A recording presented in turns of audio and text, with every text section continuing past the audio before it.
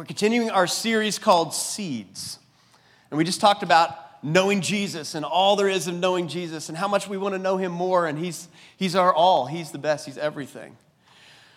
But let me ask you a question. Does anybody want more than what you already have? Anybody want more? Of course. Like we want more of Jesus. But I'm just saying you want more of other stuff too. Like anybody want more money than what you already have? Anybody? Okay, I'm just seeing where we're at. Just a little check here. More money. How about anybody want some more joy? Let's just get a little more spiritual. Anybody want some more joy than what you already have? A little more insight, a little more revelation. It's okay to want more in the proper way. It's okay to want more of certain things. And so we're going to look at Matthew chapter 13. It's one of the most famous stories when we're talking about seeds and the parables that Jesus told, and it's called the parable of the sower. And many of us know this, but let's read it. Matthew chapter 13, verse 3. He told many stories in the form of parables, such as this one. Listen, a farmer went out to plant some seeds. And as he scattered them across his field, some seeds fell on a footpath, and the birds came and they ate them. And other seeds, they fell on shallow soil with underlying rock, and the seeds sprouted quickly because the soil was shallow, but the plants soon wilted under the hot sun, and since they didn't have deep roots, they died. But other seeds, they fell among thorns, and they grew up, but they were choked out, and they choked out the tender plants. And still other seeds fell on fertile soil, and they produced a crop that was 30, 60, and even 100 times as much as had been planted. How many of you guys want the good soil? like when we're talking about wanting certain things in our life, we want the good soil type of thing. We want the seed to come into good soil. And I want you to pay attention to what is said there. It didn't say that it was 100% return. It said 100 times. It wasn't just 100%, it was 100 times return. How many of you guys would like that stock tip, right? I mean, if you knew it was going to be 100 times, right? I mean, so when we talk about more, here the scripture is talking about, now I know this isn't talking about money. This is actually talking about the word of God being planted in our heart and producing a harvest of many different things in our life. But how many of you guys would like maybe 100 times more peace than what you currently have? Anybody want some of that? 100 times, I'm talking about 100 times more joy than what you have. How about 100 times more trust and faith in God than what you currently have? How about 100 times more patience than what you have right now? Anybody? Yeah, come on. Somebody drove here today, and there's other people on the road evidently, but how about this? 100 times more answered prayer than what you have. See, the picture that Jesus is painting here is that when the Word of God goes into good soil, big things happen. Like a lot of things happen. But there is also a place and a context where it actually does talk about money in the context of big things. If you go over to 2 Corinthians chapter 9, verse 8, it says, and God is able to make all grace abound towards you, that you, now this is talking about money because this is talking about Paul having people give to other people, and he's saying there's a process in your giving. And this isn't a message on giving, by the way, but I just wanted you to see that this applies to many aspects of our life. 2 Corinthians 9:8, and God is able to make all grace abound towards you, that you, having all sufficiency in all things, that covers all the bases, doesn't it? You, all sufficiency, all things, may have an abundance for every good work. Now, I want you to hear this word as if Paul was saying it to you as a prophetic, right now word to you in your situation. Let me read it again, and you receive this as if Paul is saying this directly to you. Here it is. He's talking to you. Hey, God is able to make all grace abound towards you, that you, yes, you, that you always, having all sufficiency in all things, may have an abundance. Can somebody say abundance? An abundance for every good work. Doesn't leave anything out there, does it? An abundance for every good work. Now, I realize this is contextual based on, first of all, based on where we live. So based on where I live just outside of Liberty, so there's certain social economic sort of things that I am born into, I live in, stage of life issues, all those types of things. But I want to just ask you, do you feel like you have an abundance for every good work? Like right now, do you feel like you have an abundance for every good work? I want you to understand that God wants you to have an abundance for every good work. He wants you to have an abundance of joy, an abundance of peace, an abundance of resources for generosity. Again, this is contextualized based on calling, based on location, based on stages, based on the season. But still, it's right here. He says he wants you to have an abundance. You see, I think part of our issue is sometimes some people think that being poor is godly. And we end up with this poverty mentality. Now listen, there's a difference between living in simplicity. And some of us, our lives are so complex that we are so distracted. We need to simplify our lives. That's not what we're talking about here. But some people think that being poor, that actually poverty is godly. Well, let me just say this. If poverty were godly, then we need to stop helping the poor. Because what we're doing by helping the poor is we're actually working against God's will in their life, if poverty is godly. What I'm saying is God doesn't have a problem with abundance. God actually has an issue with poverty because he's calling us to lift people out of poverty. He says that he lifts the poor out of the ash heap. And I know maybe that's kind of hard for us to understand and grasp when we have all these complex thoughts about that, and I get that. What I'm saying is that God has no problem with abundance. He has a problem with poverty because he's working against it all the time. Jesus came to actually lift up the poor. God wants us to have an attitude of abundance no matter where we are at. And so we see this even over in John chapter 12. If you guys remember the story, Jesus is at somebody's house, and then all of a sudden Mary, in verse 3, took a pound of expensive ointment and made from pure nard and anointed the feet of Jesus and wiped his feet with her hair. And the house was filled with the fragrance of perfume. I mean, this was costly oil. This was like a year's wages worth of oil, of perfume in a bottle that she just lavishly wasted in that moment at the feet of Jesus. Now, even as much as Jesus cares about the poor and lifting them out, Jesus was so amazed by this woman's heart of abundant worship poured out upon him that he said she did a wonderful thing. And then there were others that, if you're like, man, that should have been sold and given to the poor. Well, that's what Judas thought too. And Jesus rebuked him and said, no. What she has done is a beautiful thing because she has demonstrated abundant worship towards me.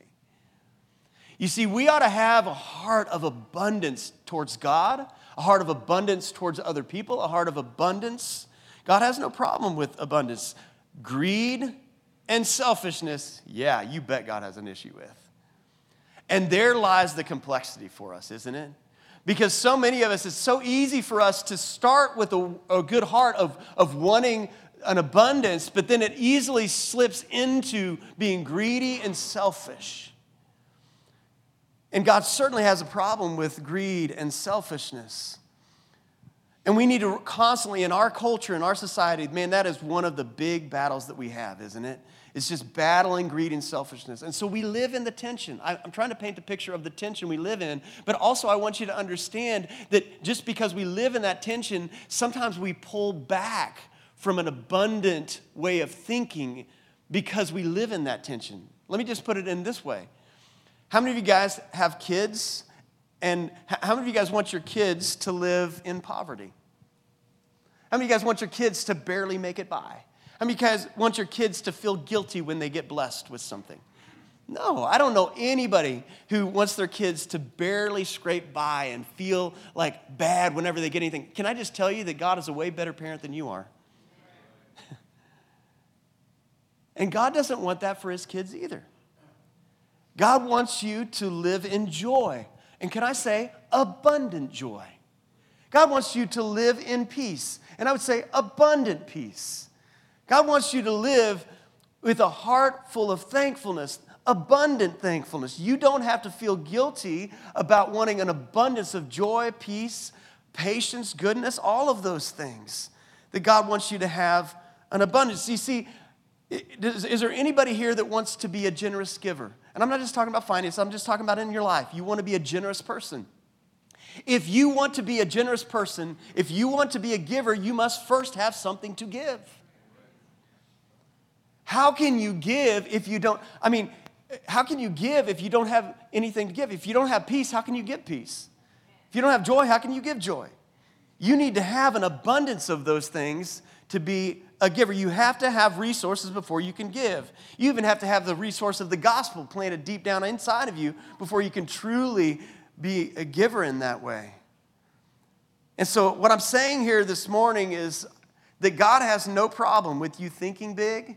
God has no problem with you asking big. God has no problem with you praying big. And what I want to do is I want us to stretch our faith, because some of us have been timid in what we've been believing God for. And please, don't just keep this in the area of finances, because that's where we go as a culture. I'm not just talking about that. I'm not just talking about your lifestyle, although it may include that. You may have a dream for a business God's put on your heart. You may have a dream for whatever. But I'm just saying, some of us have these things that we know are on our heart, but we've been tempted to shrink back because we thought, that's too much to ask of God. Maybe there's a relationship situation in your life and you're like tempted that, I'm not going to be able to believe. That's just maybe too much. That's just too much to ask of God. Maybe there's a breakthrough in your life that you've kind of hit this wall that you thought, that's just too much. And you've shrunk back. What I'm trying to challenge us in today is take the walls off again.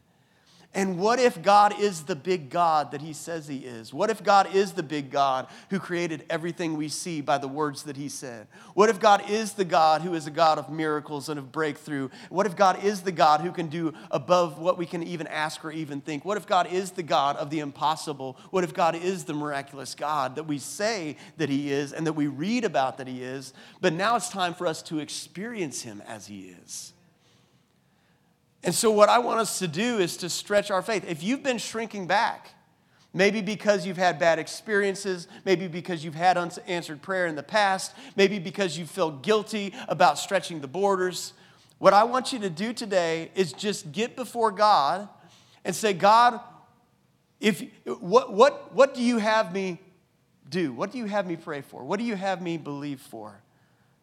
And so what we're going to do is take out that little paper that you've got. We put a paper on each sheet. This will come into play a little bit later on, but I'm going to have them put 2 minutes up on the clock. 2 minutes can be a short time for some people and can be an eternity for other people. But what I want you to do during these 2 minutes is just prayerfully listen for the voice of the Holy Spirit. And I want you to write down big, bold prayer requests. The things that you've been tempted to shy away from.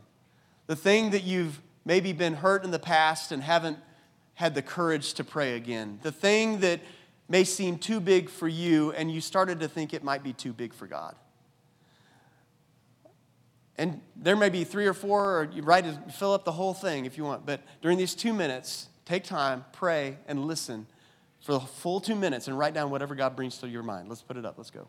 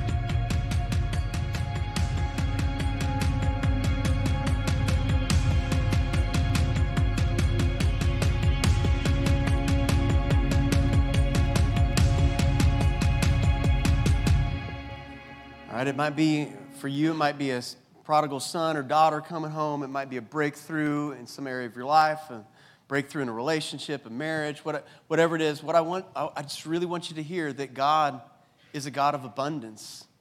In Colossians it says that he can do more than you could ever ask or even think or imagine or dream up. So whatever your situation is, it is not too big for God. Now, there are many reasons why we have not had answered prayer in the past, though. And I'm not going to get into all those, but some of them just could be, maybe you've been asking outside of God's will, you've asked amiss, maybe it's a not yet, but it's coming. Maybe you can't see the full picture yet. I don't know, but I do know that there are some things that we need to do to cooperate with God to see a big harvest. If you want to see a big harvest, if you want to see 100 times type of harvest in your life, then there are some things that we need to do. And so let's back it up a couple scriptures in 2 Corinthians chapter 9, verse 6 and 7. Again, the context here is money, but it does apply to the seed principle of God that goes all the way through. See, sometimes when you're interpreting scripture, you take what it is, zoom out in context, you get the context, and then you have to interpret the context of scripture in the whole of scripture. And you can see how it all ties together with what we talked about as of the law of the seed in the beginning of the series. 2 Corinthians chapter 9, verse 6 and 7. It says, "The point is this: whoever sows sparingly will also reap sparingly, and whoever sows bountifully will also reap bountifully. But each one must give as he's decided in his heart, not reluctantly or under compulsion, for God loves a cheerful giver." This is saying that if you want that big, big harvest in your life, then you have to sow some big, big seeds. Let me put it this way. If you want a generous harvest, you have to sow seeds generously. But it also says each one has to decide in his heart what he's going to do. Because the law of the seed is still in effect, whether you like it or not. You decide whether you cooperate with the divine flow of how God works or not. And so what this is saying is that God has a part. Remember in Mark chapter 4, we read a couple weeks ago about how it's God that makes the seed grow. God has a part, but we also have a part. And one of our parts in this, seeing the harvest come to pass, seeing the prayers answered, seeing God do some amazing things in our life, is that we are to sow seeds. So let me recap. How many of you guys were here last week's message? Since I came off sabbatical, my hard heart message was one of my top messages personally for me as far as revelation, what God has done in my life. But last week's message, I believe, is probably going to be one of the most consequential for Journey Church 2024 at least, maybe even beyond, as it was a seed in itself. But I basically talked about how many of us, many times, those of us who are Christians, have allowed the word Christian to simply become an adjective of our life. It's just a title that we have, a box that we check. But there's this idea, when Jesus said to go and make disciples, he didn't say go make Christians. He said go make disciples. And it wasn't converts. He didn't say go get people saved, even though that's part of it. That disciple, that word is such a deep, rich word that means an ongoing, active apprentice, a follower of Jesus in such a way that you follow him so closely and that you're following after him in such a way that one day it becomes hard to tell the difference between you and him. That's what discipleship is. It's this ongoing process. And so I said it this way: you may be a Christian, but are you a disciple? Because he said go and make disciples. And I talked about 3 different words that are involved in the process. If you want to be an ongoing disciple, not just a Christian as an adjective or title on your resume, but a disciple that's an active, ongoing, in the flow, on the go, on the journey with Jesus type disciple, then there's some things that are going to be involved. The first word is encounter.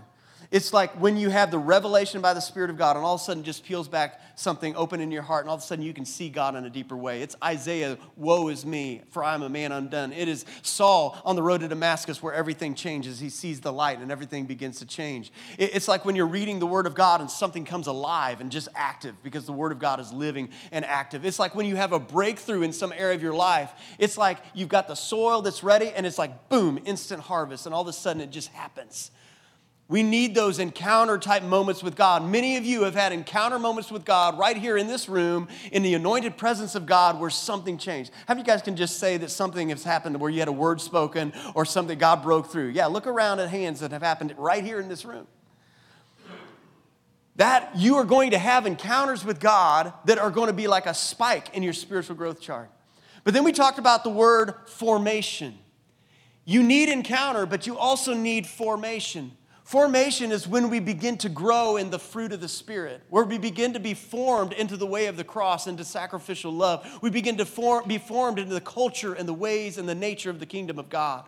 This is when the Spirit of God is at work in us in such a way that we start to produce love, joy, peace, patience, goodness, faithfulness, kindness, gentleness, self-control out of our natural default reactions and responses without having to think about it. When something challenges us, what comes out of us is automatically kingdom of God stuff.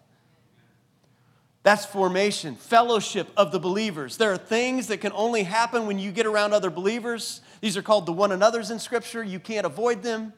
You will only be formed fully in the way of Jesus when you get around some one another's, and you have to forgive one another. You have to love one another. You have to humble yourself around one another. You have to confess to one another. These things form us into the way of Jesus. The spiritual disciplines, things that are ancient practices that Jesus did and the early church fathers did, things like prayer, meditation on the Word of God, silence and solitude, confession, fasting, all of these things. These are low and slow. Like, how many of you guys love barbecue stuff, love to smoke meat and stuff like that? This is the low and slow process of spiritual growth. But just like barbecue, it's worth it. And then, so you need encounter, you need formation, but we also need mission. This is the outpouring of what God has poured in. This is when you start to share your faith with other people. This is when you use spiritual gifts. Like we saw, it's an outflow. Spiritual gifts are for other people. This is when you start discipling other people. This is when you step out onto your mission field, whatever that is, whether it's your next door neighbor or across the world. This is when you go on mission, when you start to pour out. You need encounter, formation, and mission. The problem is a lot of people, they have an encounter with God, they skip formation, and they go straight to mission. And so what we have are people who've had a genuine encounter with God and who are trying to be on mission with God, but have not been formed into the way of God. And when you're trying to do the mission of God, but you haven't been formed into the way of God, then what we have is people who are Christian in name only, but not active disciples. And so what you do have to give, it can be shallow at times because there's no formation. Or it can be short-lived at times, or it can get to this place where it just loses the power that it once had. So that was last week's message. If you missed that, I highly recommend you go back and listen to it. But what I think can happen is the same thing in the idea of a harvest. We're over here and we see the harvest. So many of us, we skip sowing seeds and we just expect a harvest. We skip sowing the seeds and we just expect that God is just going to do anything, whatever He wants. We have this misplaced idea of the sovereignty of God that turns more into fatalism than it actually is into the way God operates. Where we just assume that anything that happens must be God's will. Well, if I get the job or I don't get the job, I guess that must be God's will, as if we have no part to play in the discernment or walking it out. And we turn into an unbiblical fatalism and we label it sovereignty. But there's a part for us to play. This is the law of the seed, and we have to do this by faith. You sow seeds by faith when you can't see what's happening. You sow seeds by faith when it doesn't seem like it's working. You sow seeds by faith when it's the underground and it doesn't seem like it's making a difference. But you sow by faith because it's the way of God. So if you want God to be generous to you, what God is saying here is you start being generous to other people. God's always going to be faithful on His end. He's just looking to see if you're going to be faithful on your end. If you want more peace, what He's saying here is that you start sowing seeds of peace in your relationship right now. If you want a peaceful relationship with somebody, you sow seeds of peace even when you're not getting peace back. Even when it looks like what you're doing doesn't matter. Even when it looks like it's disconnected from the end result, you sow seeds of peace. If you want to hear, how many of you guys want to hear more of God's voice? Anybody want to hear more of God's voice? I'd love to. Guess what this means? This means you start sowing seeds by being in the secret place, as the Bible calls it. You get in your prayer closet with God, as the scriptures say. You get alone with God, and you get into a place of listening. But if you never get into a place of listening on a regular basis, you may not hear the voice of God as often. See, what sowing seeds by faith is, it's like I say I want to hear more from God. That means I'm going to put myself in the quiet place over and over and over and over and over. I'm going to sow that seed every single day. And I don't feel like it, I'm going to keep sowing that seed. It doesn't feel connected, I'm going to keep sowing that seed. It doesn't feel like there's any results, I'm going to keep sowing that seed. I haven't heard anything from God for 2 years, I'm going to keep sowing that seed. Because one day the harvest is coming.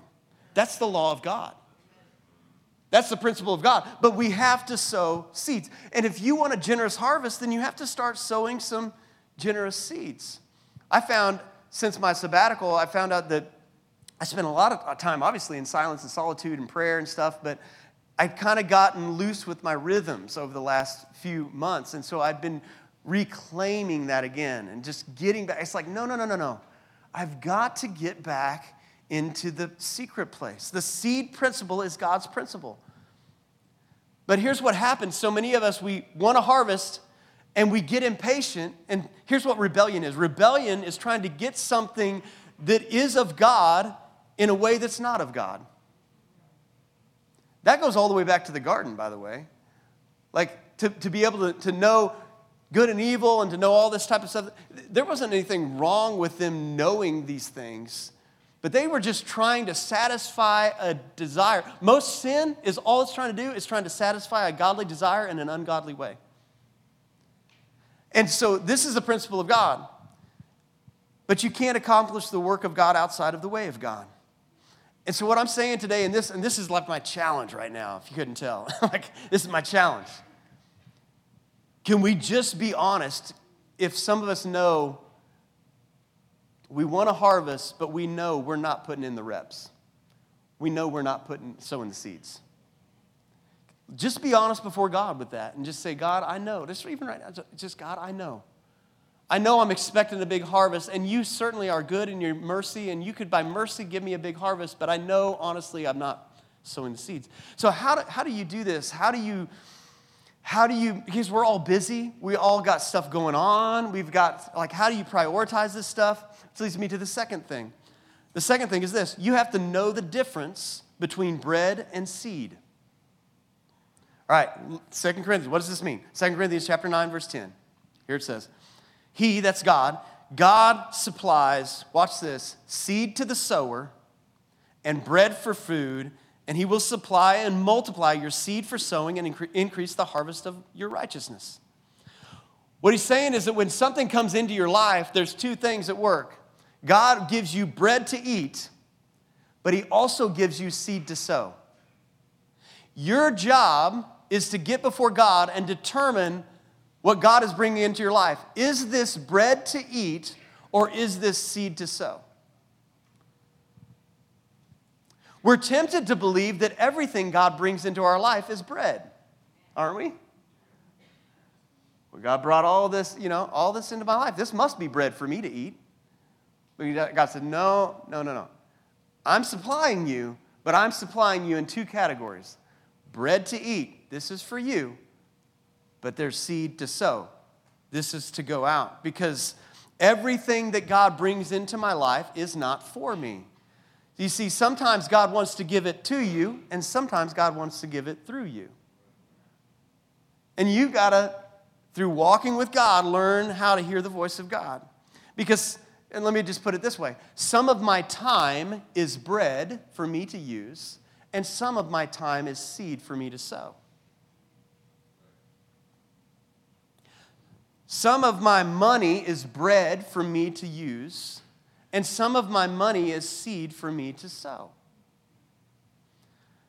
Some of my days are bread for me to use, and some of my days are seed for me to sow.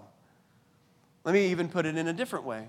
Some parts of my relationship are bread for me, and some are seed. Let me just explain that. You see, when you're in relationship, like if I'm in relationship with my wife, There's a part of that relationship that is bread for me in the sense that I can just enjoy receiving and being served and being loved. But there's also a part of that relationship that's seed for me to sow. And if I think that relationship in my life is just all bread for me, what's going to happen? I'm going to become a very self-centered, selfish person. That ain't going to work very well, is it? See, so many of us, we just think all of our relationships are bread for us. All of our friendships are bread for us. Some of us think the church is just bread for us. You know, there's part of this church is seed for you to sow. Some of my prayer life. You realize some of my prayer life is just, it's bread for me? For me to just enjoy the presence of God, for me to make my petitions, for me to take that card and to bring it before God. But some of my prayer life ought to be seed being sown for other people, where I begin to pray for other people. If your prayer life isn't partially seed, then you're doing it wrong. Some of reading your Bible, reading your Bible, some of us think reading our Bible is all bread. No, sometimes reading my Bible is bread for me, but sometimes you ought to be reading your Bible with an ear for seed to sow to other people. Because God doesn't want to just bring bread into your life. He wants you to not just become a disciple, He wants you to become a disciple maker, right? So there's a difference between bread and seed. And we have to know the difference between bread and seed. And if you always eat all the seed that comes into your life that God supplies, then you got a big problem. It starts this cycle where you always need something new. So I'm going to illustrate this in a different way and just tell you a story. I think it's more fun if I illustrate it. So 2-minute video, check it out. All right, so when we moved down here about, 17 years ago now, we lived in a rental house, and I had 4 young kids at the time. And when you live in a rental house, you got to pay a deposit, and there's a reason you need to pay a deposit, because you have 4 kids that are probably going to mess up that house in some way. And so we ended up moving out of that house and into a house that we bought, and it was sometime later that I got a piece of mail in a letter in the mail, and it was unexpected, totally unexpected. And I was like, it was the deposit or most of the deposit back. And I was just shocked. I'm like, how in the world do we have most of the deposit back when I know what happened to that house with our kids and all that stuff? And so I'm like celebrating. I'm like, this is awesome. And so then literally the very next piece of mail that I picked up was an unexpected bill for almost the same amount as the unexpected provision. See, what a lot of us do sometimes is God will bring something into our life like that, and we think it's bread. We think it's just something for us to consume, and we end up squandering it on different things. And then a need comes, and we're like, where were you, God? Where's the provision? When God literally provided, but we did not recognize it as seed or even as provision. We just thought everything was bread, and so then we end up squandering it, and then all of a sudden we're in need of a miracle.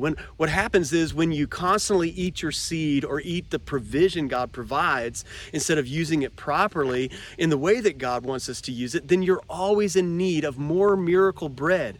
The more you eat the seed, the more you need miracle bread to keep coming. And man, miracles are awesome. We love a good miracle story. But God did not intend for us to live miracle to miracle. God intends for us to be people of blessing to blessing, of faith to faith, of strength to strength, of glory to glory, so that when you come to your mailbox, you don't always have to be like in desperate need of some miracle provision. It's because you've recognized what is seed and what is bread, and that you can live from the overflow and live blessing to blessing. Amen. See, some of us, we just like that mailbox miracle type living. And that could be fun for a while, but have you guys know that's also stressful. God wants you to live out of the abundance, out of the overflow. But you got to know the difference between bread and seed. All right, so let's wrap this up. Let's say that you've done all that. Let's say that you're sowing seeds. Let's say that you know the difference between bread and seed. Let's say that you've got seed in the ground. Maybe it's prayers or encouragement to other people or generosity or your time, or maybe you've sown in tears, as the Bible has said, and maybe you're serving others. Whatever it is for you, you got seed in the ground, and nothing is happening. See, some of us have seed in the ground, and nothing is happening. Some people have put it this way in the past. Let me just put it this way. I think it'll be helpful. Don't dig up in fear what was planted in faith.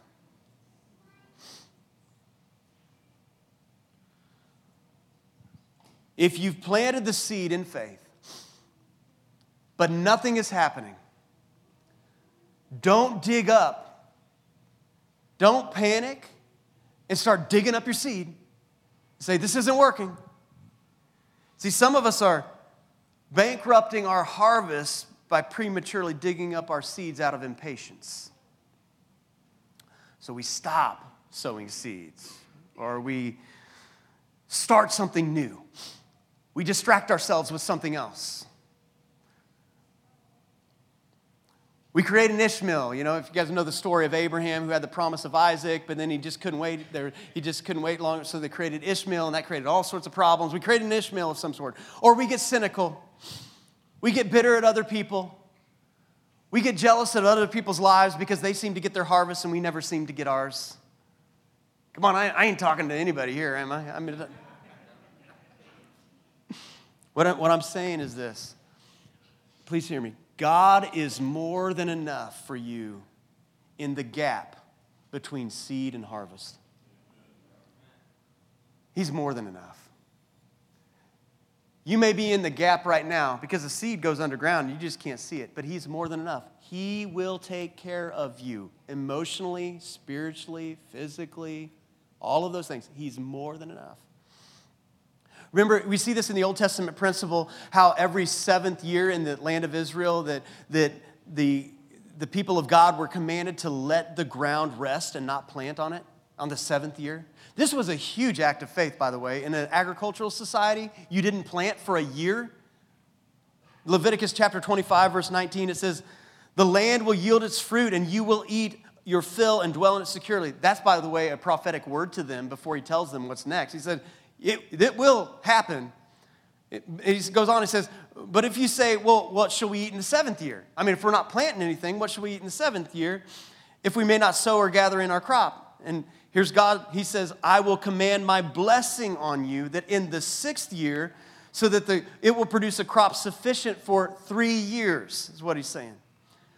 So that when you sow in the 8th year, you will be eating some of the old crop. You shall eat the old until the 9th year when its crop arrives. What He's saying is that God is going to make the harvest in year 6 so huge that it will be enough for years 6, 7, and 8.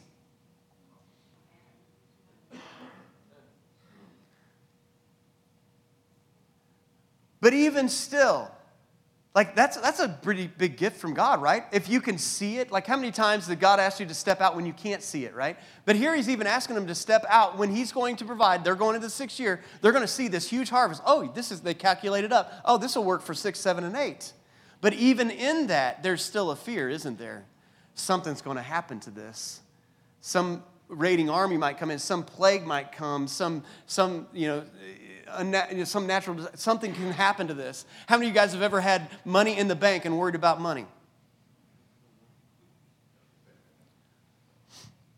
And imagine, even if you have stuff there, even if you have the abundance sitting there, imagine what it was like in year 7 when it's sowing time.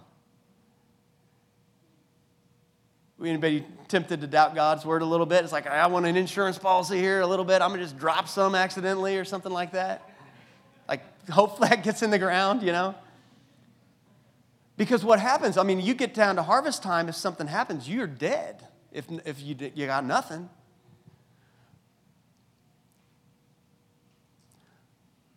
What's the principle here? The principle is when God asks you to sow a seed and you are in between seed and harvest, that God's provision is enough, whether you feel like it, whether you see it, whether you know it, whether you can sense it. His provision is enough. He gives you enough peace to last through years 6, 7, and 8. He gives you enough joy to last through years 6, 7, and 8. He will provide through 6, 7, and 8. Don't dig up your seed. Don't panic your way out of a harvest. Don't panic your way out of God's will, because if you trust God with the seed, He will bless you with the harvest. If you're obedient to God, He will make up the difference. You see, the space between sowing and reaping is not called waiting. The space between sowing and reaping is called trust. There may actually be a lot of activity you do during the space between sowing and reaping. I mean, in this case, he told them don't do anything, but there may be a lot of activity that happens. But it's not called waiting. It's simply called trust.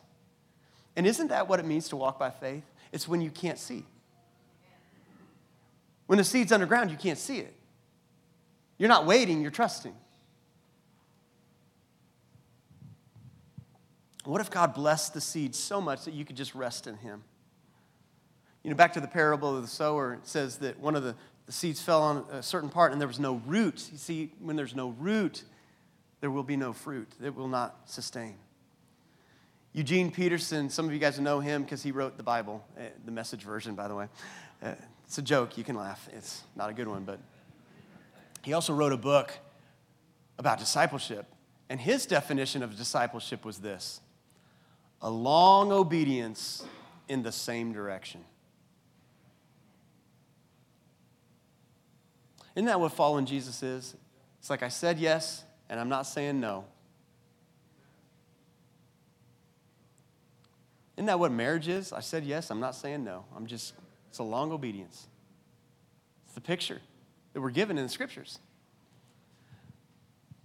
So as the worship team comes back up, I'm going to read one last section of scripture. This is for me, I've heard this scripture many times, 1,000 times. And what I'm tempted to do when I hear a scripture 1,000 times is for it to lose its power. But if you're like me, please don't let this lose its power, because there's still a principle here that is absolutely true and has absolutely encouraged me and lifted me up so many times. Galatians chapter 6, verse 7 and 8 says, "Do not be deceived, God is not mocked." What it's saying here is that don't get cynical and mock God and say, oh, it doesn't work this time. For whatever one sows, that will he also reap. For the one who sows to his own flesh will from the flesh reap corruption, but the one who sows to the Spirit, from the Spirit will reap eternal life. And then this scripture that has just ministered to me so many times, let it minister to you today, fresh and anew. Let us not grow weary of doing good, for in due season we will reap if we do not give up. Do not grow weary and panic your way out of a harvest. One last thing I want us to do. Take that card. This is just a card for you. It's just a card for you. And write today's date on it. So today, the 22nd, right? So 10, 22, 23. This now becomes a marked moment. It's a marked moment. This becomes something that, if appropriate, you put up on your refrigerator. If it's a personal thing, you just kind of put that tucked away somewhere where only you and God can see it. This is something you take into your prayer closet, and it's a marked moment. And it's a point of faith. It's a point of faith. Would you stand up with me? I want to do one more thing before we worship. If you want someone to pray over your seed that you are holding, would you just lift up your hand? If you want somebody just to agree with you in prayer for whatever that is, all right, hands up all over. That's great. No one else is going to see this prayer request. It's just you. All right. This is going to be challenging to do, but I think it can be done. If you see somebody with their hand up, would you go over and just place your hand on their shoulder? Find somebody to agree with in prayer right now. And if you're standing next to somebody with their hand up, you can put your hand on their shoulder if you want and begin to pray for them. Yeah, hand up can still pray for somebody. Move around the building. It's fine. Somebody move around. Get out of your seat.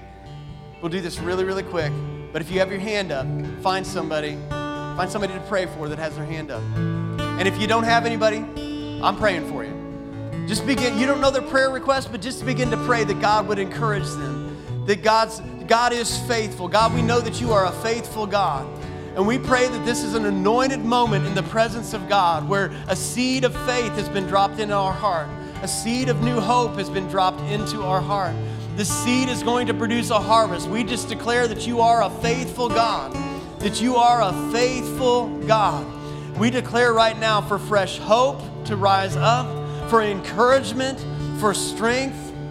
Right now, we just declare that all the things, all the good things that you've put in our heart are coming to pass. Even while we can't see it, even when it's in the underground, we declare that they are coming to pass. Even when we can't see it, we walk by faith and not by sight. Lord, we spend our time in between seed and harvest, not in waiting, not in worrying, not in wondering, but we spend our time in trusting, in faith, in hoping, in dreaming. And Lord, we just declare that you are good because you are who you say you are. And we respond right now in worship in Jesus' name.